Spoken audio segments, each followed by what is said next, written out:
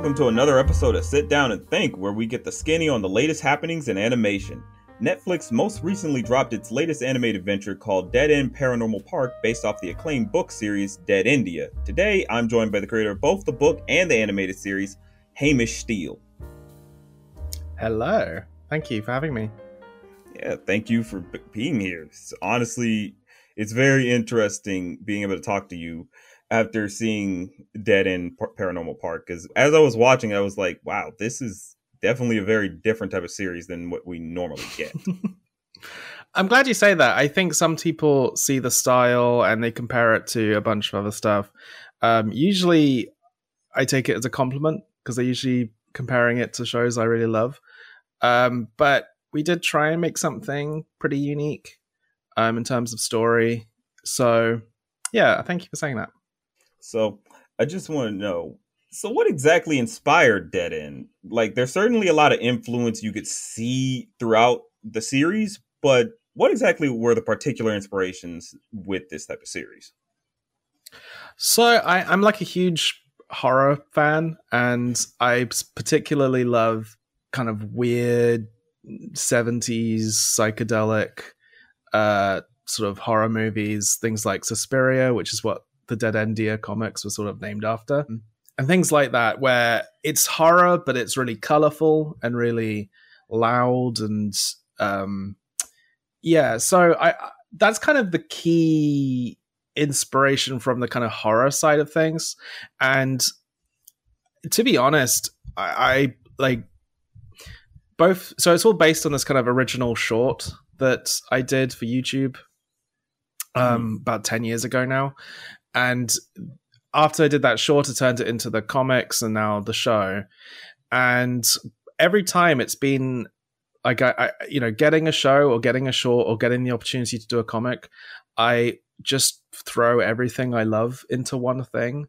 So it's like the type of characters I like writing, the type of genre I like, which is this horror, the type of like comedy and sort of teen drama stuff that I think I'm like drawn to writing most. It just all kind of like is thrown together into what I want to make. And the times that I've tried to pitch other stuff and it's been a different genre, a different kind of show, they haven't been as successful because I think Dead End has always just been where everything I love about making animation has gone to, like a drip tray of all of my sort of interests.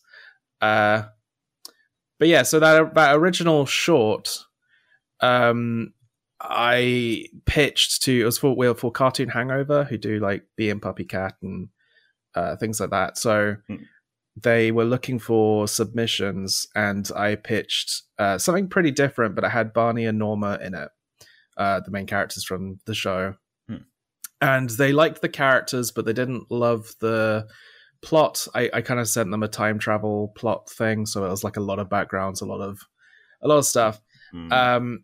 So I just chose a haunted house because I love Halloween. I love haunted house attractions. Any like theme park, the place I want to go to most is the scariest.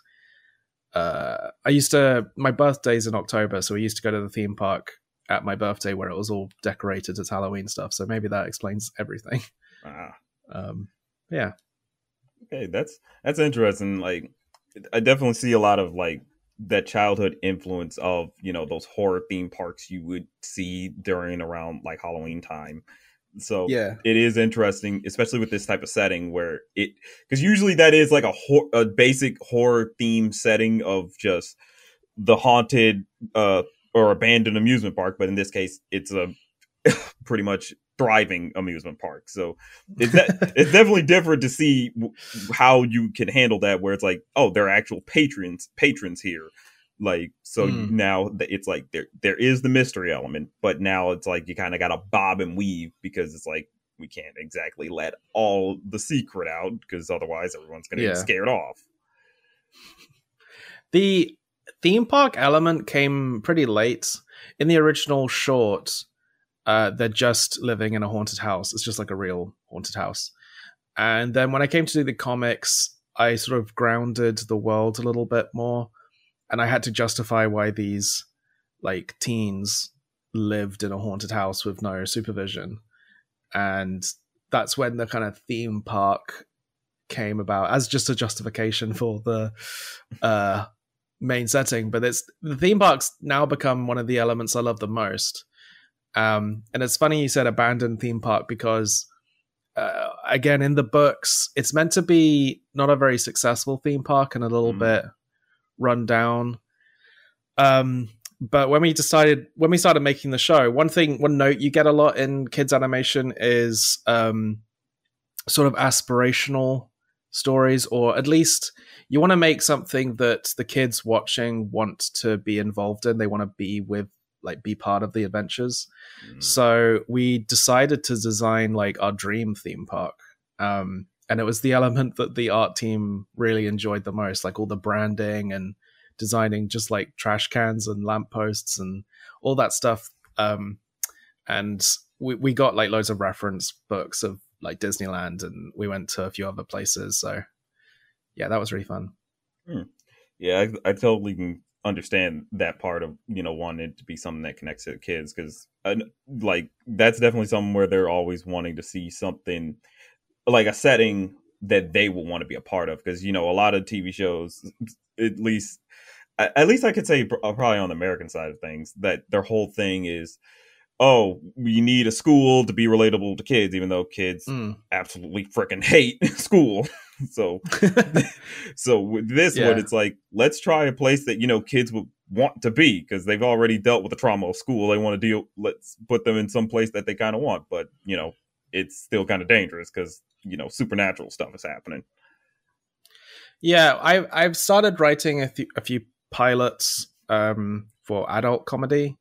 And one of the big differences I find with kids shows and adult shows is, like, take for example, I was if this was an adult show, it would probably be a rundown park, and you'd like lean into the like depressing grind of working at somewhere that's supposed to be fun, but it's like really soul crushing. And I think for kids shows, you sort of you don't get to that point yet. They haven't had those kind of jobs yet, so everything's amazing and exciting. But I think we've managed to get like a little balance. Like, I think I consider our show like a YA show, or like a young teen show, which when we pitched it, we had to make it a pitch for an 8 to 12 show because that's kind of all there was. But I think during production, I think things like Infinity Train really helped, and a few other, I think there's a few shows at HBO Max happening, which like you sort of allowed to pitch for that age group now, I think, which is good. Oh yeah, I could definitely say as I was watching it, this felt like something. It's like, I know kids could have a good time with this, but I definitely know a lot of adults who would watch this and just really, really grasp a lot more with it. You know what I mean? Like, yeah, especially like going into some of the topics that you were able to touch upon with like a bunch of the LGBTQ plus like issues you were able to touch upon, because you guys managed to go in a route that was a bit different from what most would expect. Like, usually, like whenever shows or media touches on like LGBT plus issues, it's sometimes a choice of either go the more it's the way it should be route, where it's like everybody is accepting of it, and there's no, everyone just understands it's like, this is just this is how it is, like we just accept people for who they are and what they want to be and such, and who they want to be with. But then there's also the other route of, you got to show the real reality of it. It seems like you were going in the route of, let's show the reality of this situation, how crushing it could be when you're not fully supported and such. So I do want to ask, was there any point in making this series you had a conflict in which route to go?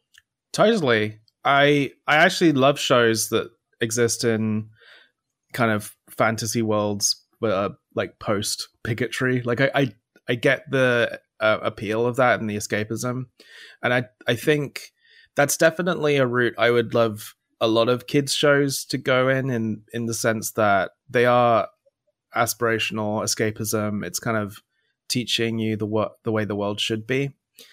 But I do think there's value in the way in our story and the way that we chose to go with it, because it's that battle between like, oh, I relate to that character so much, which is, I think, how our audience have been talking about the show, and oh, I wish I was like that character, which is how a lot of the other shows take it, that more wish fulfillment way of doing it, which like I said, I think both are valid.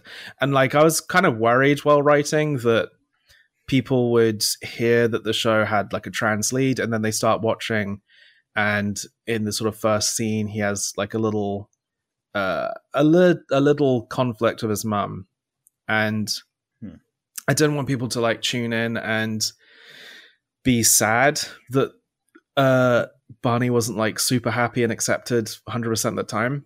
But it's also the reason why we didn't want it to be that his family were like extremely violent, extremely unforgivable. Our show kind of exists, I hopefully, in a kind of nuanced space where, because I mean, as a TV show, we were thinking some parents would be watching as well, so with their kids. So we wanted like lessons for both in a way. And we, as much as the show's from Barney's point of view, I mean, I've been seeing this scene go around Twitter with a lot of opinions attached to it, where Barney says to, like, his parents say, oh, we accepted you, and Barney says that's what parents are supposed to do, that's the bare minimum. And I've seen a lot of people retweet that, saying that Barney seems really entitled there and things like that. And I'm like, maybe he does. I think but maybe he doesn't. But I think if you watch the whole scene in context, the show, Barney makes mistakes, and Barney isn't completely in the right, and his parents aren't completely in the wrong. I think part of the point of the series is they're not communicating. They're not telling each other what they want. Then Barney runs away. We sort of deal with the fact that he kind of inherited that trait a bit from his mum, who also avoids confrontation.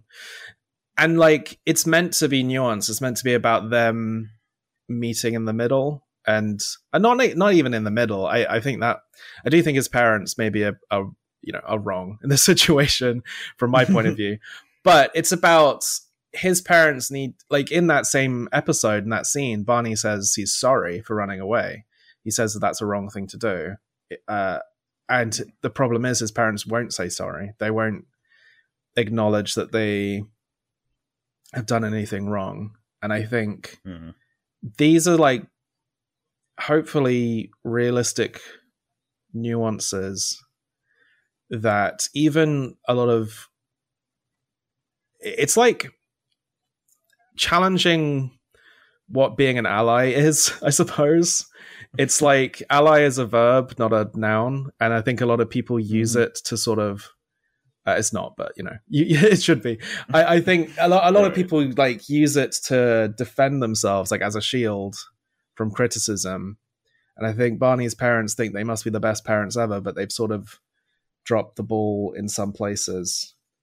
I don't know. I just think, there's in answer to your question that I've now rambled on about, I think I love shows that don't deal with this, because you do need that escapism. And I totally get if some audiences watch this and it's like a bit too real, or a bit too, it's not what they wanted, they need to like watch it slowly. But as I've been going on, there's just like there's so much nuance and storytelling potential that I get very excited about as a writer. Yeah, I definitely could say something like this is, honestly, I feel needed, and from what I've seen from some of my LGBTQ plus friends, they very much absolutely love the series. Like, they love that it's willing to actually challenge, like you said, that allyship, because that is a case. Like, some people wear ally like a badge of honor, but it's like, but are you putting the work in besides just saying, hey, I'm not homophobic or I'm not transphobic? It's like, are you actually defending them defending your friends when they need to be defended and such, and are you letting them speak up when it's their time to speak, and so on. And so I think that's kind of the nice thing that the show does hit that like nuance. Honestly, I think it does, because in a sense it is like Barney in this particular situation. Yeah, probably it would have been best to communicate first before deciding, hey, I'm just going to run away and just ignore the problem and pretend like it's not there. But it is a case of the parents still should be more supportive, because it is true, like being a supportive parent is like the bare minimum. It's not just, oh, we birthed you and we gave you shelter and food and all that and a bit of love here and there, and that's it. It's like, no, that's your kid. If someone's talking bad about your kid, you need to pull that power parent move and start being angry. Get almost pull a, like, just be that soccer mom at the game type stuff when someone's getting crazy, even if it's your own family, like that's something that they but I agree. I just think the show also explains that can be hard at times, and also Barney is a teenager and is filled with emotions and filled with, him running away is a bit of a rash decision in his particular situation. I know it's like life and death in other people's, and like the fact that he doesn't tell anyone, there's consequences for that. He sort of confronts his brother at one point, who basically thought he was dead or something. There's like one moment where we see his mum and she's really like flippant about him running away, as if it's like, oh, he does this all the time. I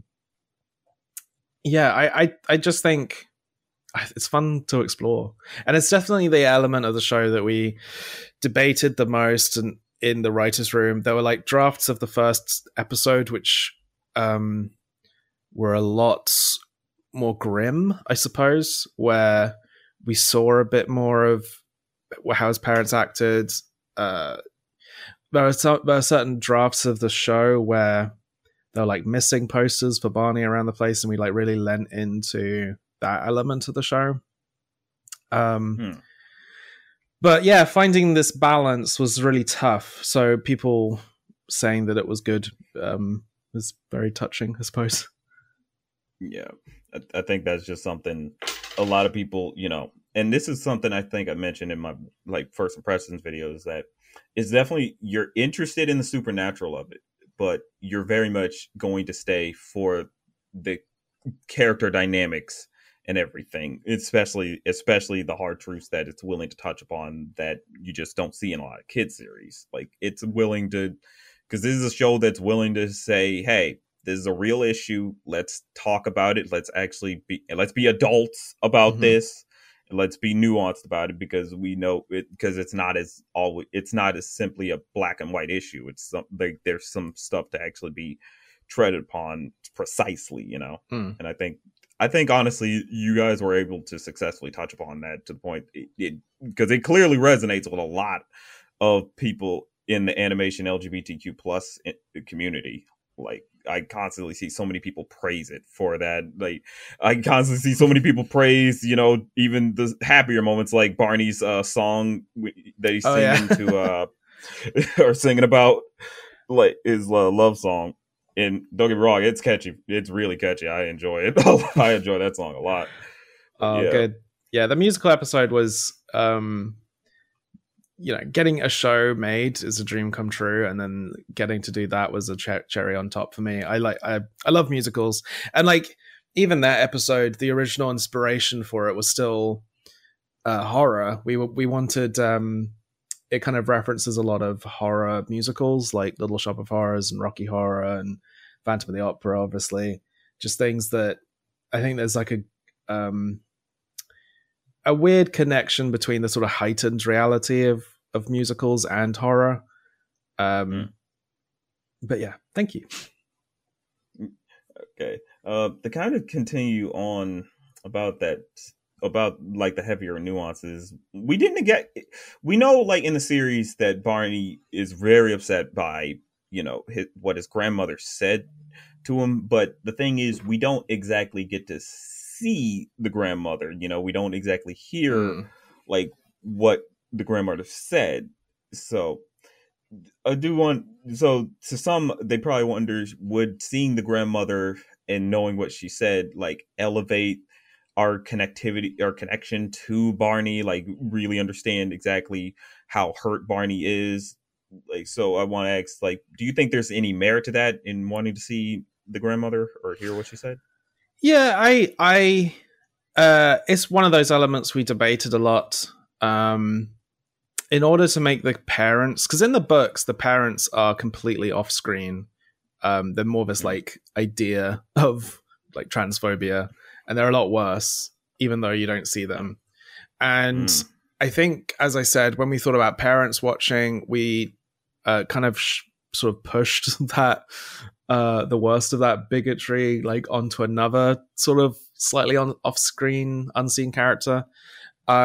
And I think, again, it was just the idea of people tuning into the show that they've heard like has a trans lead and them wanting to see themselves represented. I didn't want them to instantly hit this wall of like, if you saw what she was saying, it would be dead naming or just like really bad transphobia. And so I just didn't really want to show that.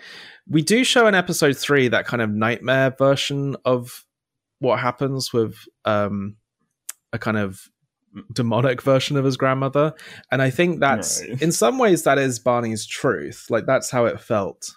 So that's about as much as we know. And I think also, like, even though Barney brings up the dinner as this, like, really specific event, I think you're supposed to get the idea that it's just, like, the straw that broke the camel's back. It's, like, the last thing that made him go. Like, at the start of the show, his mum says, oh, grandma's coming over for dinner again. And it's like they haven't even talked about what happened last time. So that's the moment where Barney thinks, actually, I can't go home. And I think in some ways, he's not just running away to escape. I think he's also running away to kind of punish them a bit and teach them a lesson. And obviously, like I said, with his brother, with a few other things. I mean, he does. There is a consequence to him running away because he's immediately put in danger. He's like immediately like swept into this demon adventure. So I maybe in a different show we could have shown the actual scene of the actual dinner. But weirdly, in a show of like demons and monsters, I think that would maybe be too scary for the intended audience. Right. Yeah, I kind of get what you're saying, because it's like you already have the horror elements with all these demons and stuff, and then but to tackle on like actual real horror of a family member who's just unaccepting, it's like we're not trying to traumatize our audience exactly. Yeah. So yeah, but I totally get that. It's like, because as you're watching it, it's very subtle, like you feel the tensions, like something's uncomfortable, something's wrong here. But I think that subtlety is what works to its advantage in the fact that it's like you don't see it all because you don't need to see it all. You just have the tensions to really drive it on. Honestly. Yeah, and I think that's definitely the element that probably speaks more to our older audience. And part of the reason for like Pugsley and Courtney's stories, which are a bit, they're the more cartoony characters, is that there is still these storylines that I think the younger audience will be able to relate to. And like Courtney and Barney's storylines are sort of parallel, or in some ways like reverse. Barney has run away from home. Courtney is a demon who can't go home. And so all those themes of like finding out where you belong and like chosen family and all that stuff, they are a bit subtler with Barney and a bit more grounded. But with Courtney, they're very, they're like not subtext or anything. It's very much the text. It's very much, I can't go home. There is a barrier that forces me to not be able to get home. So, right. And the show does that a few times with a kind of the text and the subtext saying kind of the same things. Like one example is the second episode, which it's the episode where Barney comes out as trans to Norma and like to the audience, I guess. And that's sort of the text, but the subtext in the episode is that Pugsley has learnt to talk and is now kind of an unusual creature, and and Pugsley like is really proud and wants to like start talking everywhere, but Barney wants to hide him away. And so in some ways Barney is treating Pugsley like his family have treated him. So and then at the end of the episode Pugsley like goes to a big parade. And so it's like that's the storytelling that I really like, where you get to talk to the grown-ups and the little kids about kind of the same thing, but at their level, I suppose. Yeah, I definitely was able to pick up on that. Is that like with Pugsley, you notice it's sort of a parallel with each other, or like a juxtaposition in a sense, in that it's like, Barney is trying to hide himself, while Pugsley's like, I'm out and proud. Let me show myself to the world, Yeah. But you see it's like Barney is in that situation where it's like, you're becoming your parents. Like that's just not good, obviously. So I think that was, but that's what I say is like the show speaks to people in a very subtle way that I think is what creates such a strong connection with like adult audiences, definitely. So I remember, I think I saw on your Twitter, you mentioned there was definitely a lot of differences, and you even mentioned just a few minutes ago, like that there's differences between this series and the books. So how exactly would you say the book differentiates from the series, Yeah, I mean, so Netflix were very supportive and hands-off with the majority of the show. But there were some decisions at the very start which sort of changed the trajectory quite a bit. First of all, it's a very rare item, from what I know, for the author to also showrun the adaptation or create the adaptation. And that wasn't like offered to me as a sort of, that's like not normal. It just so happened that I wrote the books, but I also was an experienced animation director, and the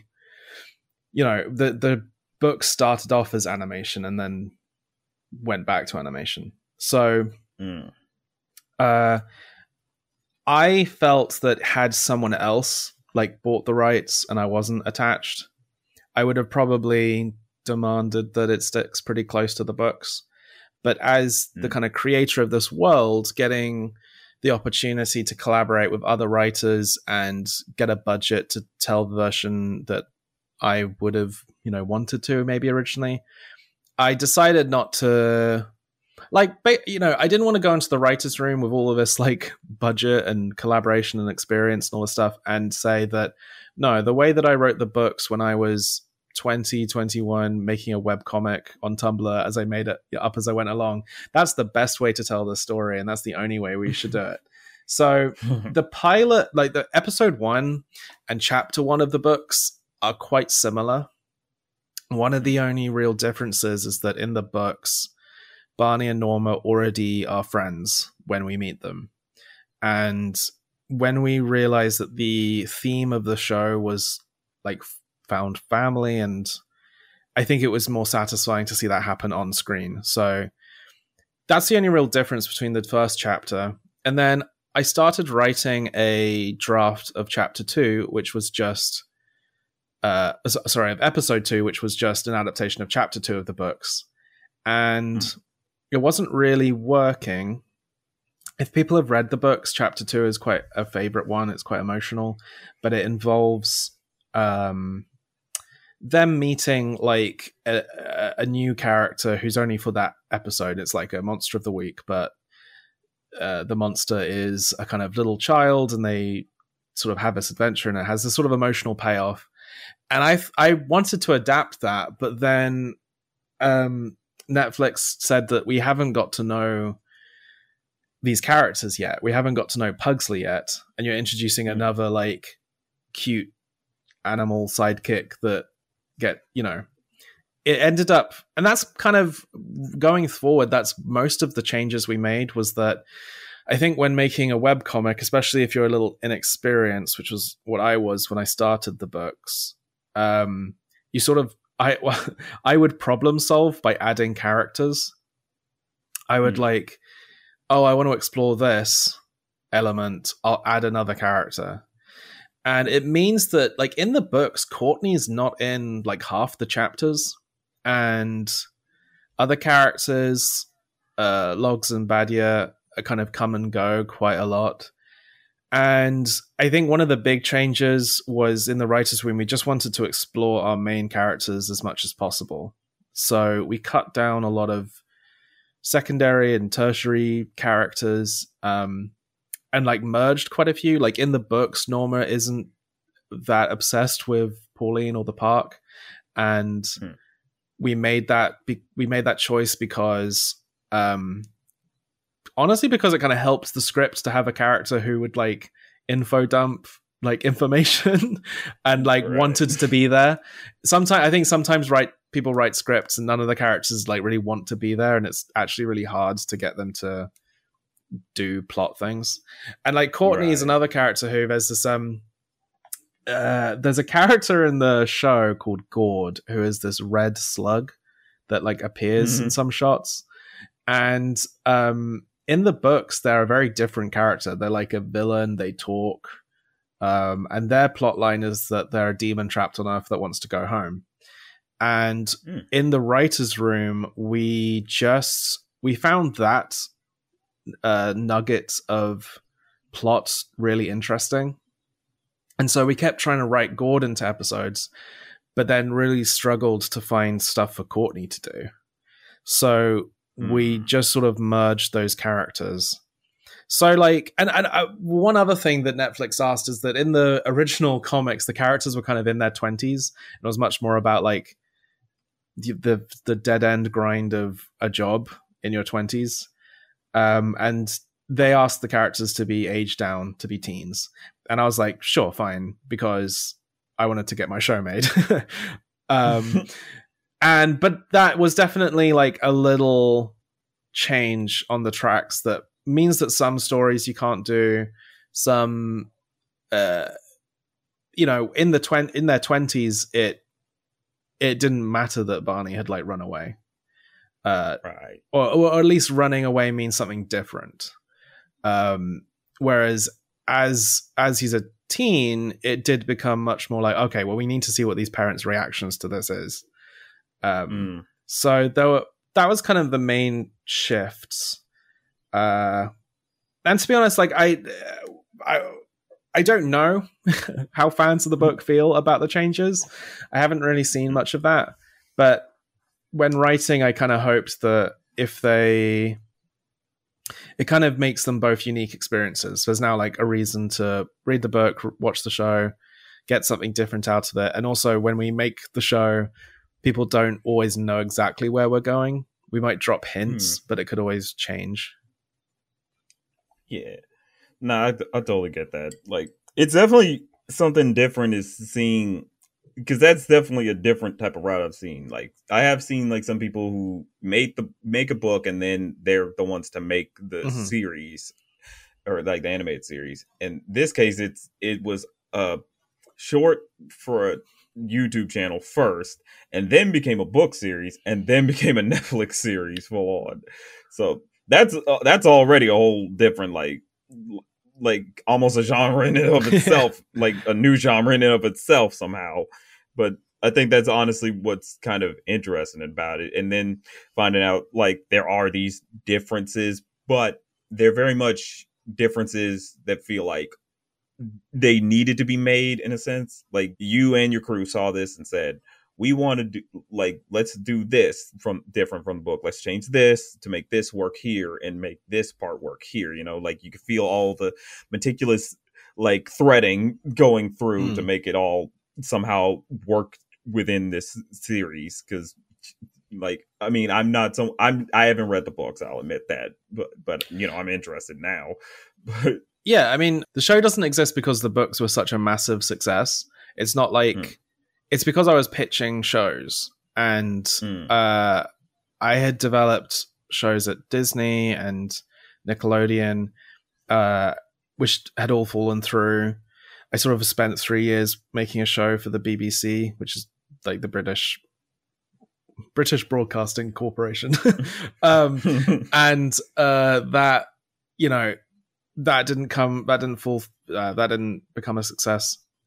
So I had like a general meeting at Netflix, and I pitched a bunch of shows, and just one of them was, oh, and I wrote a book, and if you're interested in that, we can pitch that. So not many people have read the book, so I didn't feel too much pressure to stick to them. And in the first day of the writers' room, I told all the writers, like, what do you like about the book? What don't you like about the book? Like, I was trying to not have an ego about it, because I know they're not perfect. But the show wouldn't have happened without them. Because just if anyone's listening who wants to pitch shows, it's a lot. In my experience, it seems like a lot easier to pitch a show if you can hand them a book which tells them the whole story and all the character designs are already there. But that's kind of a sad state of affairs, I guess. Yeah, I would imagine it's like sometimes it is a case of like the execs want to see, is there an idea already made and how fast can we just produce it? Because noticeably with Netflix, it is a case of like, we want to just make stuff. And with something like Dead End, it's more like, oh, you already have the blueprints, so we just got to build it and a few tweaks here and there. So you do kind of notice that with Netflix in a sense. Yeah, I think they have a lot shorter pre-production periods than I know that Disney sometimes is developing an idea for years and years and years before they kind of kick it into gear. And I don't know if that's necessarily a good idea. I think, but we'll see. We'll see. Did you face like any objections in terms of the LGBTQ plus rep? I know like with Netflix, they tend to be a bit more lax, and but I do wonder, but every now and then, sometimes it's like, hey, you can't do that. And with Netflix currently in their state of affairs, it's like, no, I genuinely didn't get any pushback, and I'm not just saying that. I've had that pushback at other places, because I've always been trying to make a show like this. But I think because they could read the book and they could see that it was, popular enough. In fact, the problem was that I sort of had a survival instinct to not mention any of the LGBT stuff in the early like development phase. Whenever they brought up that content, I would sort of subconsciously change the subject, because I'd been trained that you'd have to like sneak it in somehow later, or only put it in the final episode or something. And they sort of called me out and said that, are you like comfortable talking about this? And I was like, oh no, I am. I keep thinking I'm going to get fired. Which is like how it feels when you're making, well, I've only made one show, so maybe it feels in every show, but when you're making your first show, there was definitely a few decisions early on where I'm like, yeah, fine, anything. I just want it to like be made. So maybe next time I'll have a bit more backbone. But yeah, I never had to fight anyone, and I'm very happy to say that. All right, that's actually I'm actually glad that you were able to get through without any cases of like, oh, there's this massive amount of pushback. Because I was talking to a friend of mine like a while back, saying it's like it is different now from back then, when it's like, oh, it always had to be very subtle last episode type stuff, but now it's like we could be as blatant as possible now. You could just say this stuff. You don't have to like shortcut it or try to hide it or nothing. It's like, just be honest about it, and you could be real about it.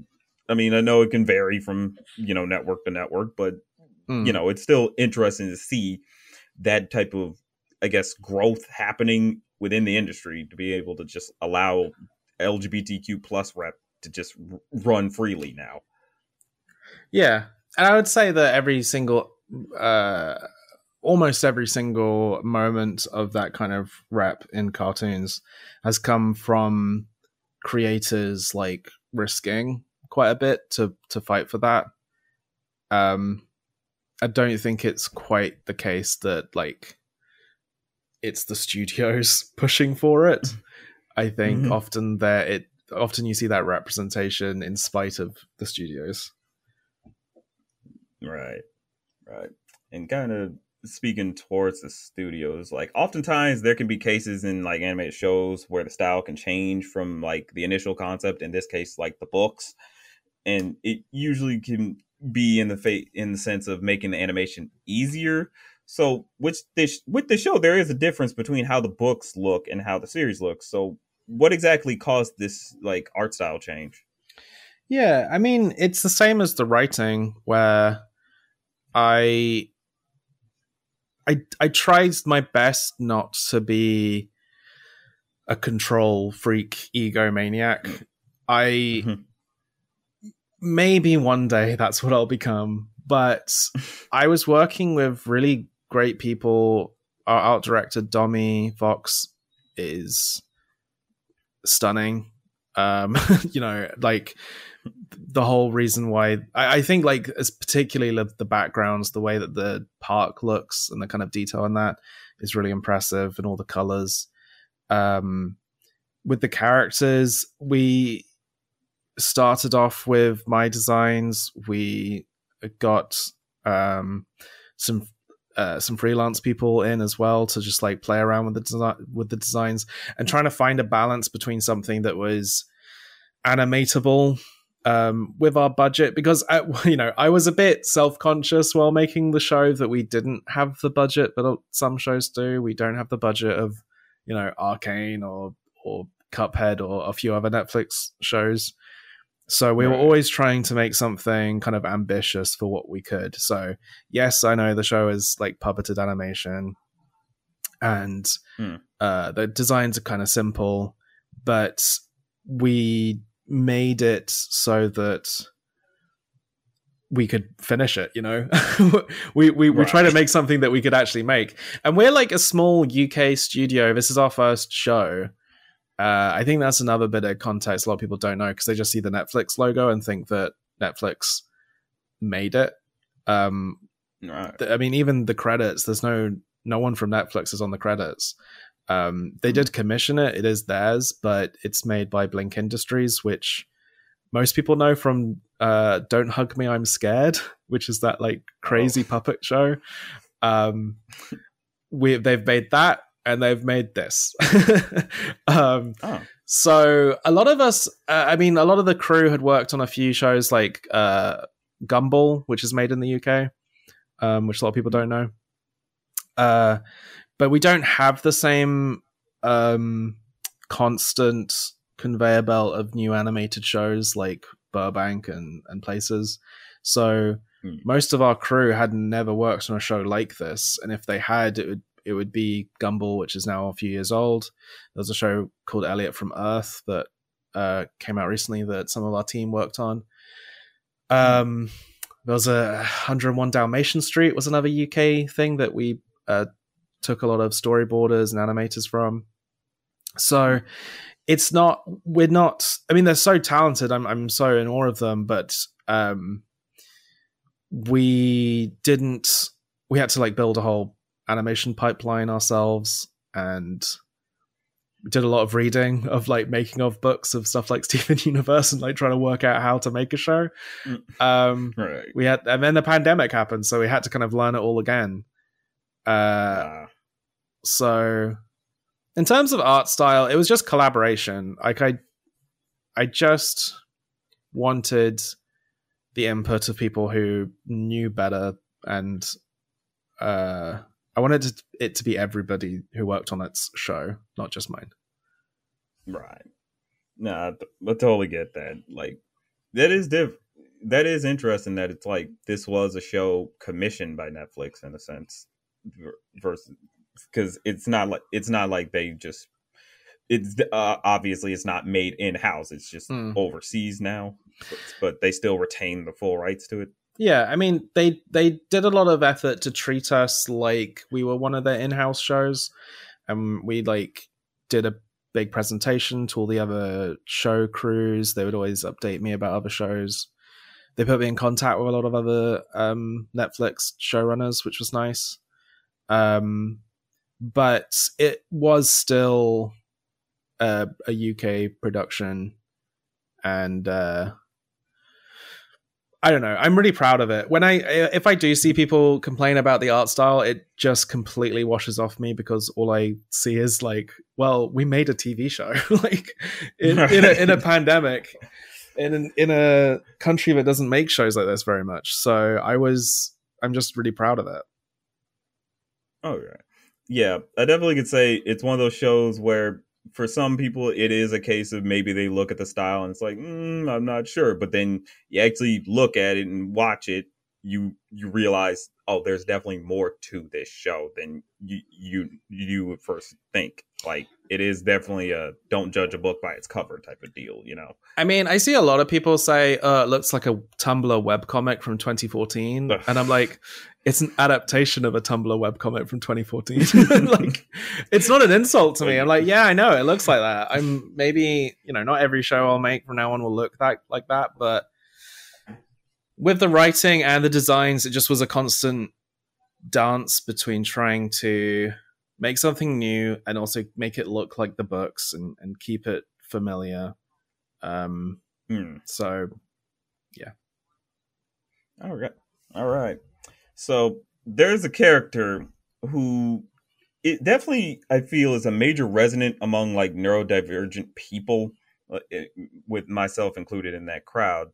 And so I do want to ask, is like, was she meant to be a representation of neurodivergency? I know like a lot of people see her as part of the autism spectrum, possibly, but would you want to like clarify exactly if she is or isn't? Yeah, Norma is autistic. The story of making that decision is kind of interesting because in the webcomics, I never said that. I was just writing her to be relatable. And then I thought that's how everyone thought and how everyone sort of saw the world. And then when autistic readers said like, oh, I really headcanon her as this, or she's really relatable to me, I kind of thought, oh, okay, I'll write her that way. And then so when we came to make the show, we had an autism consultant and we had our scripts checked. And she said, wow, you must have done a lot of research. And I was like, not really. And so long story short, it was through making the show that I got diagnosed with autism. And it like made a lot of things make sense. And I kind of not everyone needs like professional diagnosis, but it helped me get the sort of confidence to write her how I wanted to, I guess. And yeah, most of what Norma goes through is my experiences, and especially stuff about how like her special interests in Pauline give her a lot of joy, but there is consequence. Not to spoil too much of the show, but that feeling of, I guess, being disappointed in someone that you've looked up to, which I know a lot of people can experience, but I think when it's like your special interest, when it's so much of your life, it can properly short circuit your brain. Like it can really affect you. But other than that, I mean, I guess we talk a bit more specifically about her anxiety on there's a beach episode where for 2 episodes, we've seen Norma kind of super confident when it comes to like demons and the park and all of that stuff. But the like just hanging out and chilling on a beach with people is the thing that makes her the most scared. Mm. So yeah, a lot of people in the writers' room drew from their experiences, and all throughout the crew actually. When it came to like her design, her animation, the storyboarding, we tried to. We like had a few things about her that we wanted to. We were really conscious about her eye line and if she would look people straight in the eye, which she only does it. She only does occasionally. So yeah, I'm actually really glad that people have been bringing her up a lot in like viewers and stuff, because all the press I did before the show, like she was almost never mentioned. Even in the trailers, she wasn't really in them very much. And I get why, and I think Barney's the more obvious talking point, I suppose. But it didn't bother me because I knew that when people watch the show that the Norma storyline would like sneak up on them and they'd realize it was like really major part of the show. Oh yeah. I think that was what kind of caught me off guard a little bit with her, is that it's like, oh, they're finally being blatant that it's like she very much is autistic. They don't like, you don't mention it exactly, but it's like you see the behavioral patterns. And it's interesting to know that you said that basically you were like writing her from the perspective of someone who, from experience, basically. Yeah. Like you were writing her from experience. And so I think that's what really makes her like feel like such a genuine character, because she is a genuine like character. Like she's written genuinely, because it's like, this is from someone who has been diagnosed as autistic, like who is on the spectrum. So I think that's what makes her, I think that's what I think so many people are like connecting with so much, is that it's like, oh, you're writing an autistic person written as a regular person, you know, that with their mannerisms and everything, their obsessions and all that, their hyper obsessions and such, and you know, their was the stemmings and such. Yeah. So I think that's what I think that's what many people are going to take away, is that this feels like a very genuine type of series to be coming from all these different angles, clearly with a very diverse crew, like from different backgrounds, who can put their all into it and make sure it feels like this is what the real experience is, not just someone's imaginations from watching TV or so, like actually people who lived like this, you know. I think that's just what's so strong about this series, honestly. Thank you. I mean, when I made the webcomic, I never really thought of the comic as quote unquote diverse. I just was, the show is, you know, despite having demons and stuff, it is set in the real world, and it's about people in the real world meeting this kind of supernatural world. So it didn't, I don't know, it's like a no-brainer to represent the real world as the people that I know and the people that, like, none of the characters are like specifically based on friends of mine, but it's like my friend group. Like that's just kind of how we are. So yeah, it's interesting. I'm glad it's resonated. Yeah, I honestly could see this standing up among a lot of people in the animation community as like a major like favorite of theirs that they just absolutely are in love with. Thank you. Real. Thank you. So I would want to ask, who would you say is like your favorite character? Oh, that's like choosing your children. I mean, I'll quickly say why I like all of them. Like Barney is definitely the closest I have to what you'd consider an OC, I suppose. Like even before the YouTube short, I was drawing that kind of character. In the books, he like becomes a wrestler, and so I was always drawing this like blue haired chubby wrestler character. And then obviously I just said why Norma means a lot to me. Pugsley is like, I always think he's the one that people sort of instantly love quickest because he's just a funny dog. And then as the show goes on, you like, he does have these levels, but he kind of just keeps the tone light throughout. Maybe I might agree with the fan base who seem to have really, really enjoyed Courtney, because I've seen a lot of posts which were like, wow, the show is so diverse. It really represents all this stuff, perfectly. Also me, Courtney is my favorite character. Like, I like this demon thing. But I think the reason why I love Courtney's design. She's so fun to draw, and like big fangs, big eyes, all that stuff. But there's like a little bit of all the other characters in Courtney. Like, I compared Courtney trying to get home to Barney's storyline. I think Courtney, like Norma, maybe doesn't quite interact with the real world how they're supposed to, or finds it really hard to relate to people. And like Pugsley has this kind of supernatural, crazy energy. So I'll say Courtney, just because they're the most fun to like storyboard, to write for. Courtney dialogue is always really fun to write.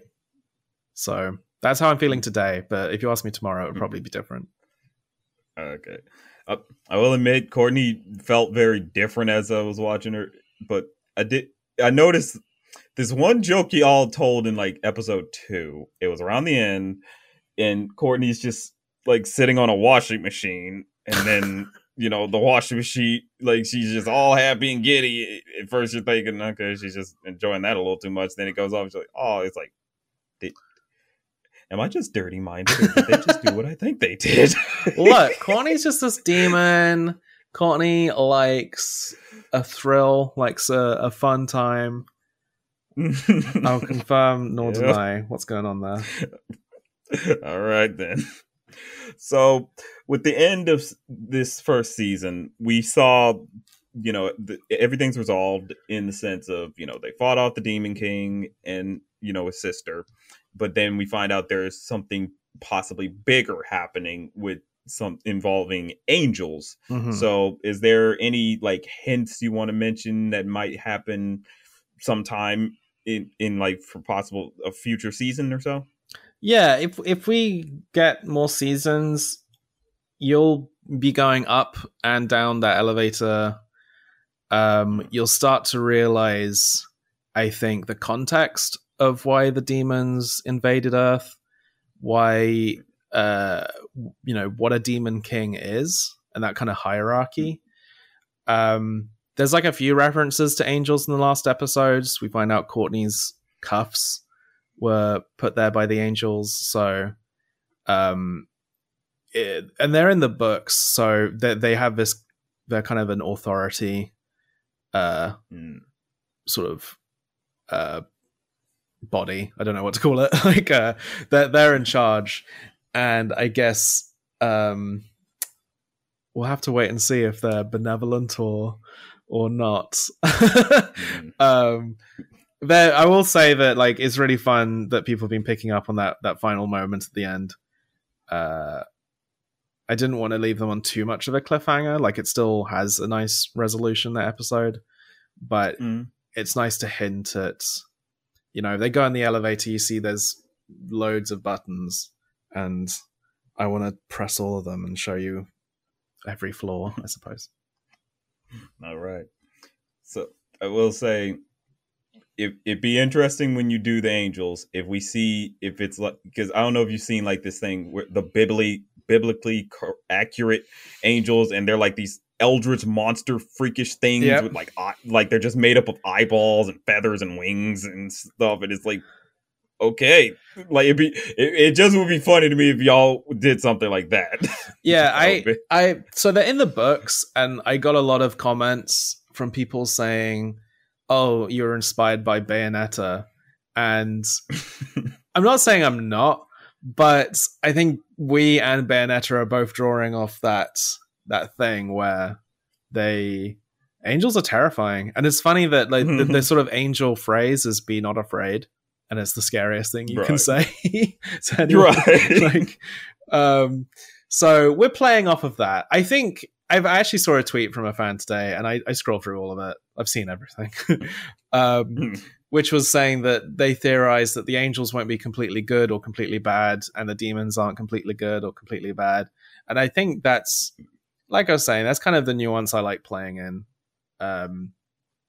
So that's they're a different style of culture and society than the demons, but we'll have to wait and see if that's good or bad. All right, I'm definitely going to be looking forward to more Dead End Paranormal Park and keeping up with Barney and them's adventures. I'm definitely looking forward to seeing more. Thank you. But really, I want to say thank you for joining me and taking in all these questions and just chatting it up. You've been a pleasure. I'm really glad to have you on. Oh, thank you. This has been Sit Down and Think, and always remember, people, it's just a thought. The opinions expressed in this are of the individual guest and only of the individual guests and not of their employers.